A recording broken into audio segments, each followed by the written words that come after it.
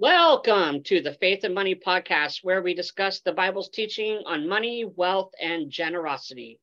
Here at the Faith and Money podcast, we are passionate about helping our listeners to better love God and their neighbor with their money. You know, the Bible does speak about money, wealth, and generosity over 2,000 times. And here at Faith and Money, we are committed to helping our listeners exercise faith, joy, and contentment with the wealth entrusted to them by God. As always, your hosts are Keith Conley and the famous Crystal Wampler. Keith is the president and CEO of True Legacy Financial Planning, a financial advisory firm that serves clients who desire to receive biblical wisdom with their financial advice. Keith specializes in working with faith-based business owners, churches, and other nonprofits, ministers, and high net worth families of faith. His website is www.truelegacyfp.com.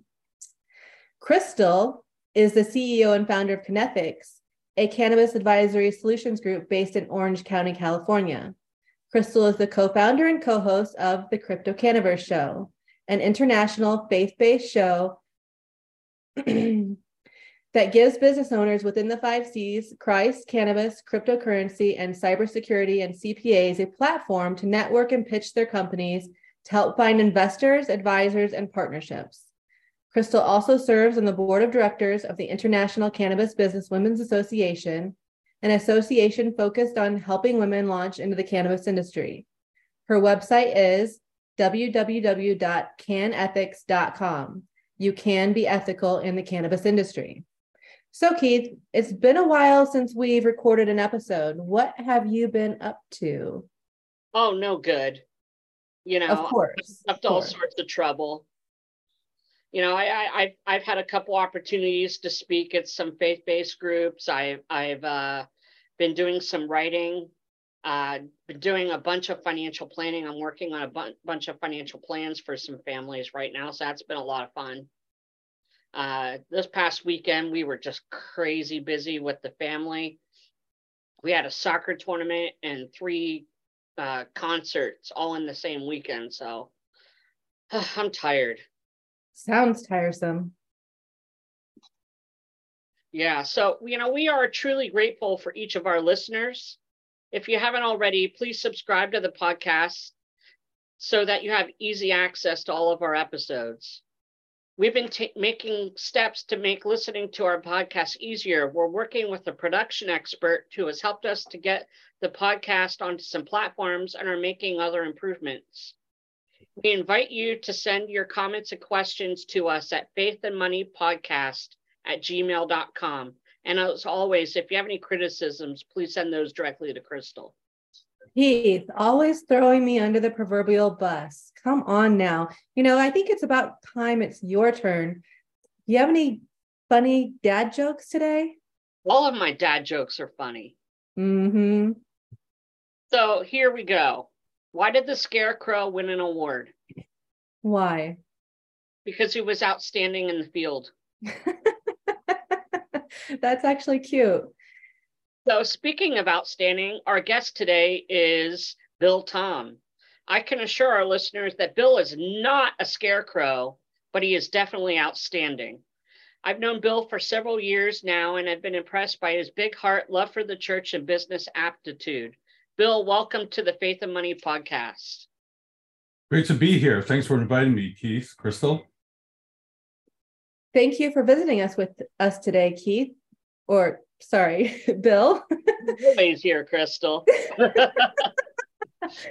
So you're a pretty busy guy. You've been involved in the marketplace ministry now for 35 years. Can you give us a brief description of your experience?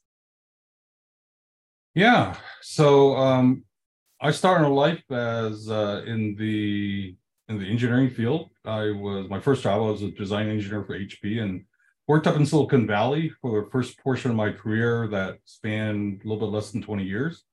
Relocated down here in Southern California to jump into the private business side and actually acquired a business, grew that and sold it over a little bit less than 5 years. and then decided to take the experience I had both in corporate as well as private business practice into business advisory. I had a lot of compassion for small, mid-sized business owners who may not have had the benefit of some of the training I had, but certainly through my experience, I empathize with a lot of issues they've had. And so I started a business advisory firm working with leadership development in privately held companies of various sizes, from small to actually even Fortune 500, doing executive coaching, business advisory, and also in helping them build their leadership team in executive search. So in the marketplace, I've always been conscious of my faith and looking to live that out. So I was a guy who was starting corporate Bible studies in the conference room. So yeah, I've my faith and what I do is very much integrated, and that's been part of my journey. Amen, Bill. It sounds like you've been a very busy man working for the Lord's benefit. We appreciate that. Bill is joining us today to talk about his new project called Pastoral Transitions. If you've been a member or a leader in the church, you've likely encountered a pastoral transition. How many of these experiences were turbulent and caused division in the church? And how many times was a pastor and his family hurt? Crystal, these are really pertinent questions. The truth about the matter is that pastoral ministry is a very lonely calling. Coming from a pastoral ministry background myself, many of my closest friends and acquaintances are pastors. I was once on a track to become a pastor myself, and my own exit from that pastoral ministry track was quite turbulent and difficult for my wife and I. I've seen the hurt and experienced the financial difficulties that come from leaving the ministry, and I really appreciate the work that Bill is doing. And he's not just kind of working on one side of the puzzle here. He's actually helping both churches and pastors in those transitions. Sometimes there are good transitions. A man retiring, or they send off a minister to another church with God's, with their blessing and wishing God's best from that does happen, and I have seen it. But I've also seen pastors leaving the ministry, but not only the ministry, they're actually leaving the faith altogether. And it's more prevalent than we might believe. We've seen that here recently in the last several years with folks like Josh Harris and other high profile pastors who are no longer professing Christ. And so, I'm really appreciative and looking forward to hearing what Bill has to share with us. That's just so surprising to me, and it absolutely breaks my heart. But, why are some of the pastoral transitions so difficult for churches and also pastors and their family? Yeah, so navigating transitions for any organization is always often difficult because you've got the leader. One thing is having self-awareness of whether or not to leave, and then there's the dynamic between the leader and the board or whatever entity they're reporting to in terms of maintaining alignment. At pastoral transitions, we recognize that there's three categories of transition. One is when the leadership and the pastor are both aware, like, there's a retirement coming up. Rick Warren just did that with his church, and there's cooperation there. And a lot of times those transitions turn out well, not always, but a lot of times they are because they're cooperating. The other situation is, Christian research from Barna Research says right now, currently, 2 out of every 5 pastors are actively looking to leave the faith, leave the profession. And if you look at the Christian landscape of the church, there's no surprise why that is, because of the divisive pressures that are impacting the church.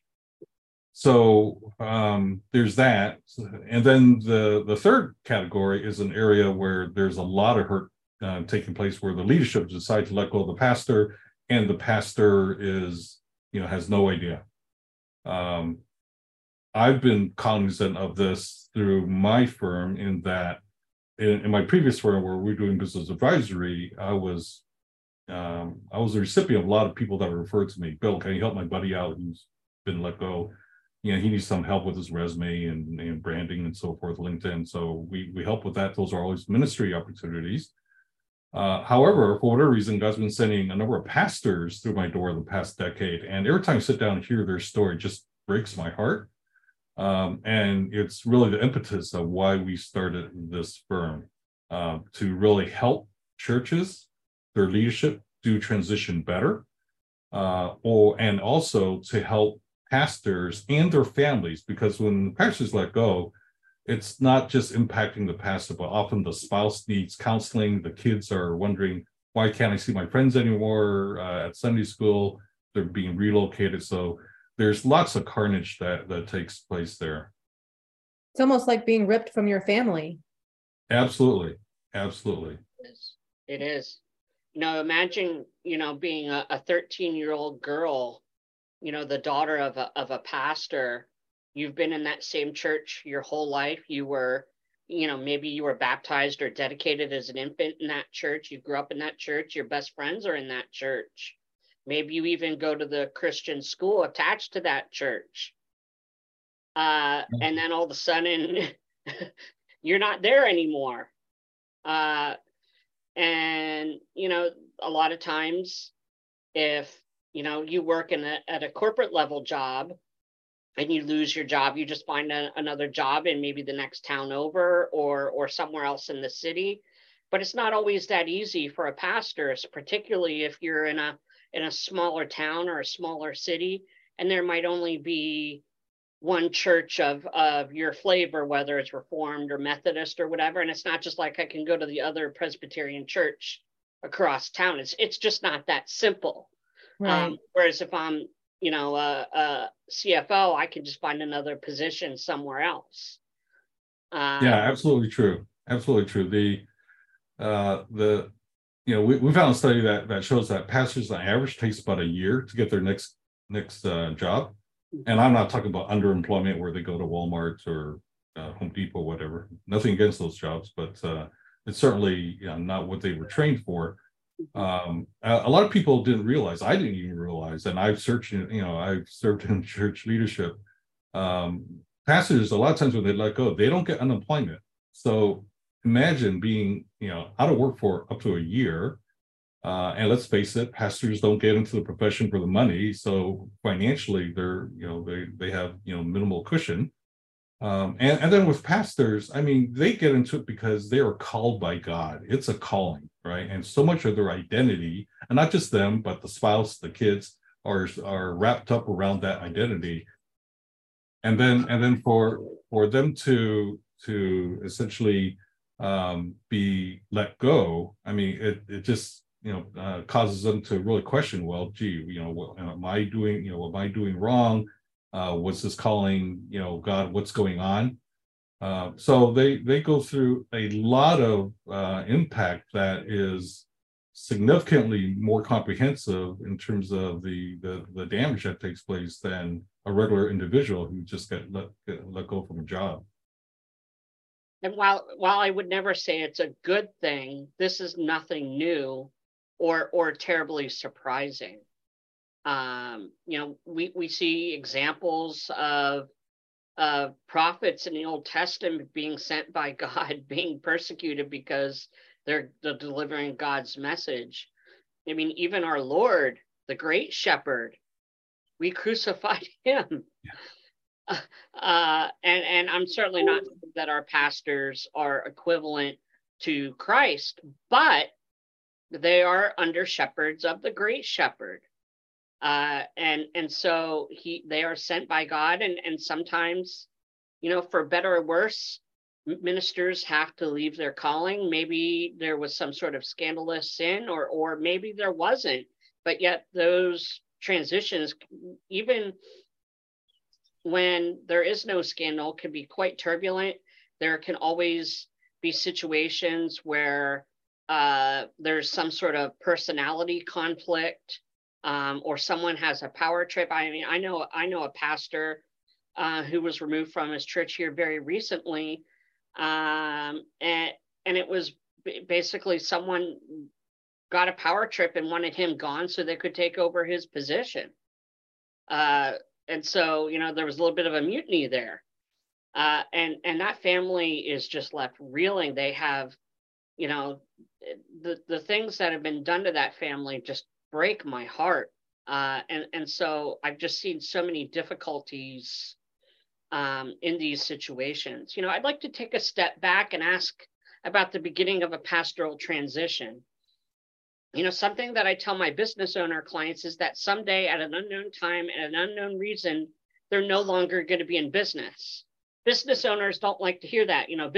Their business is their baby. They built this thing from the ground up. They can never see themselves not being in business. But reality is what it is. And a lot of times business owners will leave their business with the flash of a moment. It's a surprise. They didn't see it coming. They didn't expect it. As our parents get older, some business owners have to stop working to care for an ailing parent, or there's a divorce, or there is a money issues, or maybe there's a retirement or an early retirement. There's just all kinds of scenarios, but it's the same can be said as a pastor. But what have you found is a pattern of how pastoral transition begins, Bill? Yeah, so I already spoke about the three different categories. One is when leadership and the pastor are co-conducting that transition. The other one is when the pastor decides to leave on their own. And the third being the leadership is actually looking to let that pastor go. And it's in that category. And we have services that can service the church in all three of these areas. In my previous firm, because we were doing leadership development and executive search, I've given away thousands of hours of free career coaching. I always treat these as ministry opportunities. And then in working with business owners, we often deal with the area of transition as well. And one way to look at that is that, every job they have, there is no such thing as quote unquote permanent job. We're all temporary, whatever we're doing, right?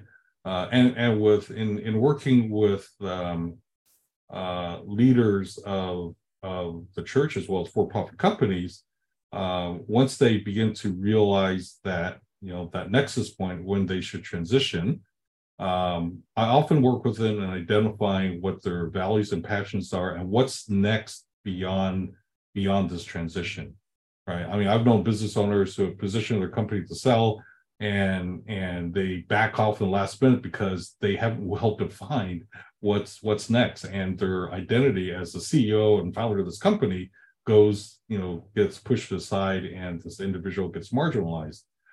So knowing your core values and your calling, and that's true for both, non-Christians as well as Christians. What is your calling, right? And people may define that differently. Certainly for Christians, we're called by the Great Commission, but God's also giving you some gifts, talents, experiences that are unique to you, and you also have certain areas of passion and interest. So let's cull through that and identify what those are. And in working with pastors who are transitioning, we always do a re-examination of those areas to redefine what that calling is. Do they want to continue to be a pastor, or are you one of those 2 out of 5 pastors that Barna says are actually thinking about going somewhere else, to a different vocation? And we've worked with a number of pastors actually in helping them switch careers and find actually rewarding careers where they're leveraging their pre-existing gifts and talents that are unique to the pastoral field and using them in the marketplace. I love hearing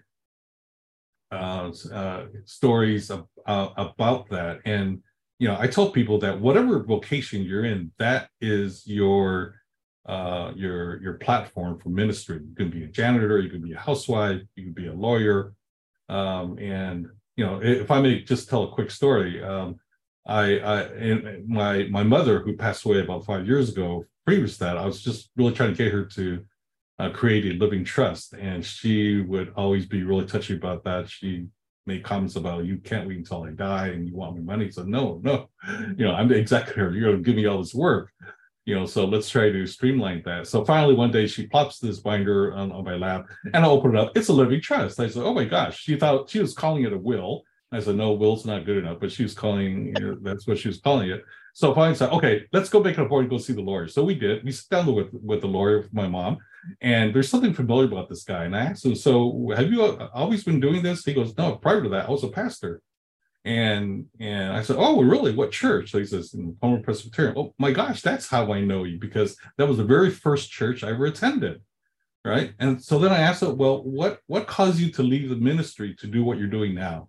And he says, you know what, Bill, I minister every day to people in speaking into their life, and especially into life, and as God presents, opportunities to share God with them. And these are people that would never darken the doorway of a church. So here's an individual who moved away from a church, but he's being a salt and light in the marketplace. So those are the type of things that I work with pastors in helping them hopefully inspire to look at their calling a little differently. Yeah, I know that when the Lord took me out of the pastoral ministry track, it took me at least 4 years to figure out what was next. I mean, I was working some jobs. I worked security in downtown Portland, Oregon. I got a lot of stories about that job. I worked in an Amazon warehouse, and neither of those, they provided for my wife and I, and then my family. But they weren't really rewarding in the sense of a vocation. They were, just jobs. But, the Lord in his providence, when I was working for the state of Pennsylvania in the student loan industry, I found, financial planning and counseling on finances. And I wish I would have talked to someone like you, in 2009, when the bottom fell out for me. I could have been a lot better off. And so I really think that's just tremendous. What are some of the challenges that pastors and their families face when there is a sudden transition, especially when it's not expected? Yeah, so oftentimes with those type of transitions, like I say, the entire family's affected. Probably the most the one that manifests the entire family the most is their close relationships change. People that were close, they were elders, they were leaders, lay leaders within the church, they were friends, they were part of a Bible study, fellowship, whatever ministry. All of a sudden, those relationships, at best, they get strained. At worst, they get cut off. And for somebody who's, the church talks about us being brothers and sisters in Christ, and being family. Well, you don't do that to family, right? When we talk to churches, we liken them to, look, the reality is that most church leadership, they want to do the right thing, but they don't know how to navigate a difficult transition like this, especially when they're looking to let someone go, right? Usually the biggest influence in the room is the labor lawyer who, wants to protect the church from getting sued or any backlash. So usually the pastors get let go in a very dispassionate manner, very similar to being let go from the marketplace. And for a lot of church leaders, especially elders who are working in their day job in leadership in a regular for-profit company, that's what they're used to, right? But I try to give a different perspective to the leadership, saying that, look, if it's family, how would you treat one of your kids or one of your family members as they go out, recognizing that they have a different calling, and they're going to be going away from you? You're not going to see them physically, but how, what's the nature of that relationship, right? So as family, you want to love on them, continue, as they transition out, you want to support them, you want to maintain relationship, right? But that is rarely the case in the transitions that I've seen, experienced, or the stories I hear from these pastors. literally every time you sit down with a pastor that's been let go, I cry. I cried because of the fate of the pastor and the family, and how comprehensively it's adversely impacted them. But I also cried for the state of church leadership. Men and women who are in leadership who have conducted this in such a manner that is not befitting the family of God, right? So what we do is, we want to work with leadership in coaching them on a better way of doing this, such that the transition produces a sense of the church unifying and multiplying versus the church dividing. Right. And what challenges are on the church side, when a pastor exits? Yeah. So for the church, one is actually, how do you message this to the rest of the church body, right? And therefore, one of the things that most at risk for church leadership is that they do it poorly. That's going to reflect on themselves, obviously, in the church, but they're modeling this for the rest of the congregation. Mm-hmm. And they're leaders, and there's responsibility that they have. So, my desire is that they be better leaders and more compassionate, and we're giving them insights and advice on how to do this well, such that the not just the leadership, but also the congregation, comes around this family and supports them even after they leave. And that's where our services come in. Right. I mean, with my friend that I was referring to earlier, he's had people from that church reach out to him, so, expressing their love for him and how they're not happy with how this happened. And while it's good to have people in the church reaching out and expressing their love and concern, it just having that sort of a division in the church, it's the pastor and these people versus the leadership. It's just not a healthy dynamic. And it really sets up a bad tone and situation for the next incoming pastor. Mm-hmm. Because now you have situations, well, you're not Carl, you're not Bill, who was here before. You're this new guy, and who are you? And, we want him back. And it just creates a very unhealthy dynamic. Right. And it's sometimes unseen, where there's this resentment that is still present within certain members of the congregation. When we work with church leadership, they are paying us to essentially serve the outgoing pastor and their family as an extension of their care and love for that outgoing pastor, right? And from a putting on the executive pastor's hat, or from a business perspective, there's a cost to our services, to providing these services to the outgoing family.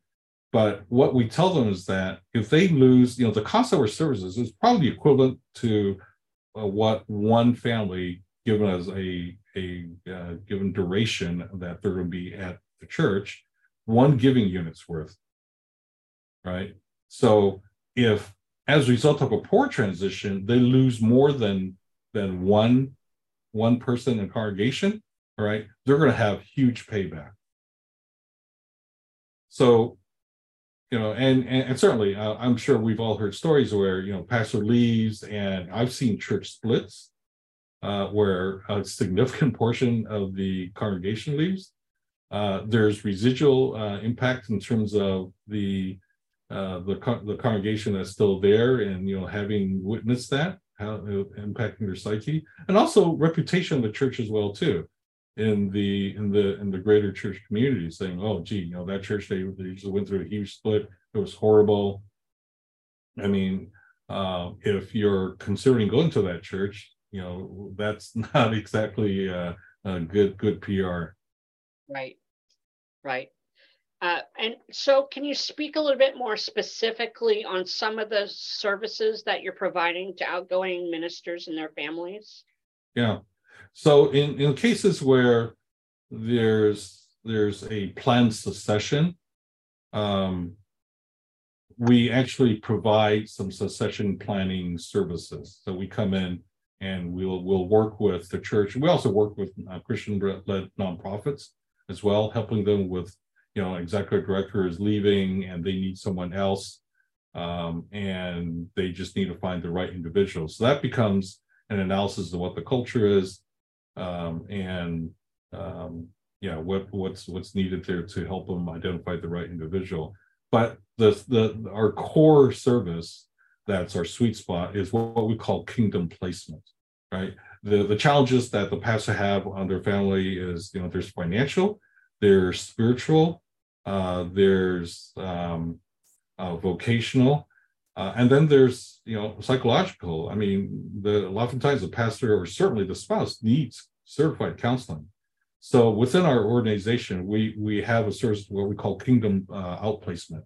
In the for-profit world, most of them are somewhat familiar with the outplacement firms. A large company lets a number of people go. They contract a company to help those individuals with career coaching.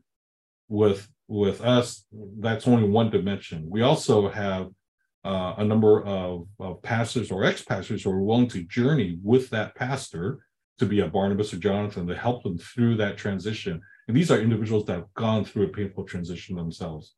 We also have a bank of state-certified counselors of different modalities all over the U.S.